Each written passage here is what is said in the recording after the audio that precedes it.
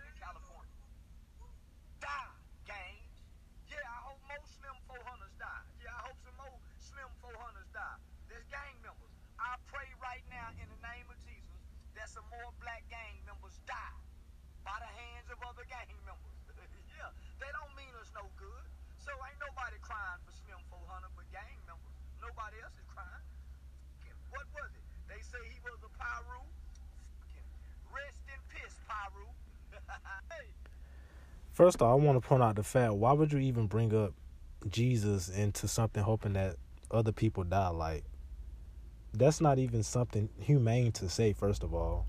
Second of all, he's saying the only people who feel bad about it is gang members, which is completely not true. I understand how he feel like the negative impact that gangs have on the community and the people worldwide. But at the same time, you got to realize these are individuals. People do grow from those environments and change over time. You also got to realize this is someone's father, son, brother, just family member, friend in general. Like, he was still helping people and communities and stuff like that. So I just don't even see how people just don't have any respect anymore. I feel like it's basically just for clout, because he does that a lot. He tries to create this whole shock factor and all that. But at the same time, you got to have some type of respect, especially for people who passed away. You know what I'm saying? Like, I don't know, man. This world is just getting worse and worse by the day, honestly. But once again, RIP to Slim. Like I said before, I've been listening to him. He came up with YG, so I've been listening to him since the beginning. And I really connected with some of these artists because I see them progress from where they started and to the levels they reached and the audiences they reached, and just them turning their lives around and stuff like that. So it's really sad to see a whole nother black man putting down his own race, and I don't know, man. It's just really sad, and it really upsets me to see and hear stuff like that. So I hope he changes his mindset, honestly, because there's no way to think or talk about any other human being, especially your own. So, yeah, man, RIP to Slim. All right, so one of my favorite YouTubers I like to watch, Mod the God. I don't know if you guys been keeping up with him lately, but it seemed like he got into some quote-unquote beef with Paris from YouTube, the person he was collabing with for a little while. And he did a video pertaining to her and the situation. And I'm not gonna lie, that response video, it was really hilarious to me. And I don't want to sound arrogant or nothing, but I feel like I seen this coming from a mile away. And I also was thinking, this is a lot going on for two people who never even dated. It is quality content, though. I can't say that. But I remember when they did a video together, and he mentioned women not being able to handle certain levels of honesty from men. And when he mentioned it, it definitely seemed to me like it was directed towards his situation with Paris. And another thing that didn't help was the comment section, and which I believe is what inevitably brought this tension, or if you want to say beef, and that and miscommunication, which is usually always the reason, like I mentioned in the previous episode, when naysayers get into people's ears is when things usually go left. And I could tell the reason for Ma's response was because of the viewers in his ear. At least to me. I think he actually mentioned that. I felt like some of the stuff he brought up was completely unnecessary. Yeah, I definitely feel like the stripper part could have been left out and, wasn't really necessary. But I could see, where he was coming from and why he probably brought it up and mentioned it. Probably just basically off emotions, which I completely understand. But I 1,000%, think that part could have been left out.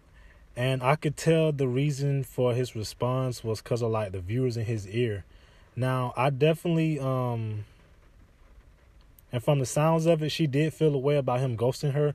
And I could see from both sides how they would feel and react the way that they did react. Because honestly, we all been in that point in our life where we didn't have the extra capacity to express maybe all of our reasons for taking space and time from others.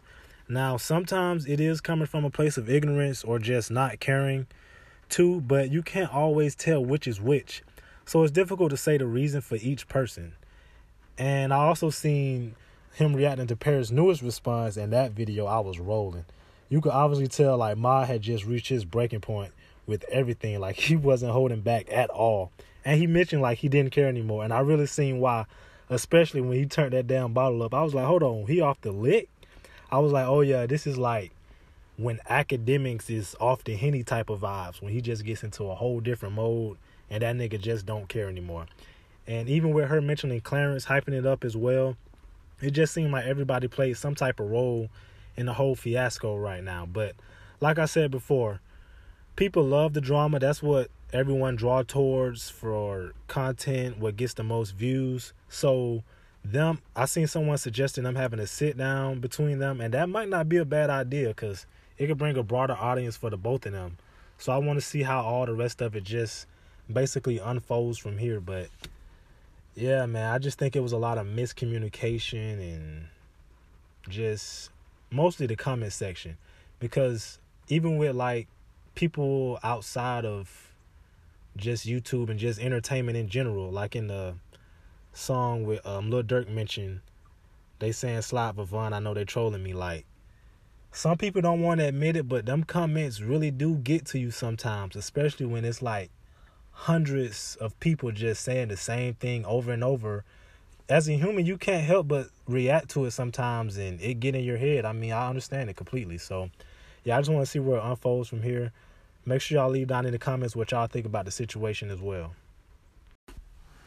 Now, if you listen to my last episode, I told you guys I was going to discuss the Black Panther Party and some of the injustices that went on. And when I dived deeper into it and did some more research, it was honestly really heartbreaking.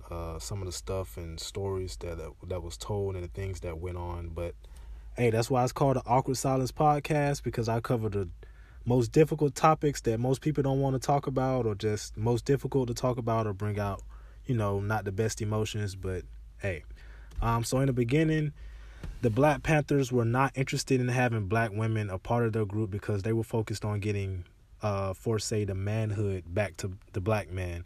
So when black women were joining, they were expected to be completely submissive to everything they said, which made it easy for them to be sexually assaulted and abused. Now, a Profound member, Bobby Seale, admitted calling black women counter-revolutionary, and it was used to basically persuade them to have sex with them. And if they didn't agree and comply, they were raped or had their membership revoked. Now, when I first heard this, I was like, damn, this is so heartbreaking, because this is somebody that myself and others looked up to and, looked at as heroes as such, especially as a black person, for all the things they did as far as quote unquote protecting the community. But when you look at it from that standpoint, it's like, how are you protecting the community when this is going on to the women, which are like the pillars of the community, really, when you think about it, and just the culture that they had. And when you dive deeper into it and do more and more research, it's just like, man, this is crazy. Another thing I found is Eldridge Cleaver. He was a political activist, one of the leaders of the Black Panthers, and before he even joined the group, he was already convicted of rape and welcomed into the Black Panther Party. Like, they basically just embraced him. And in his book, he admitted he would rape black women in like ghetto communities just, for practice per se, so he could be prepared to go on a rape tirade of white women, because he believed raping white women was a revolutionary act. I'm going to say that one more time. He believed raping white women was a revolutionary act, and he would use black women for practice. Like, these are some really messed up mindsets.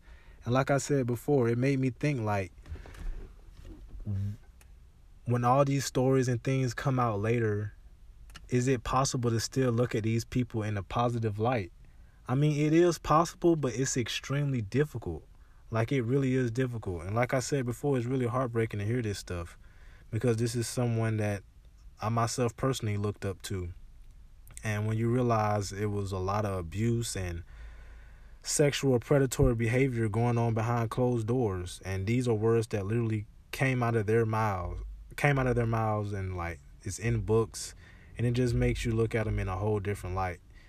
And you just realize that, man, black women, or women in general, they weren't really ever protected. So yeah, I just think we just got to reevaluate everything, like everything that ever happened, because this isn't stuff that you could just sweep under the rug or not talk about it as much, because if you do, I feel like history repeats itself if it's not corrected. So that's why I bring these topics on here. Hey, if you guys enjoyed this episode, make sure you subscribe. Leave down in the comments some topics you would like for me to discuss next, some guests you would like to see on the podcast, and make sure you tune in next week. Thank you. True Neptune out.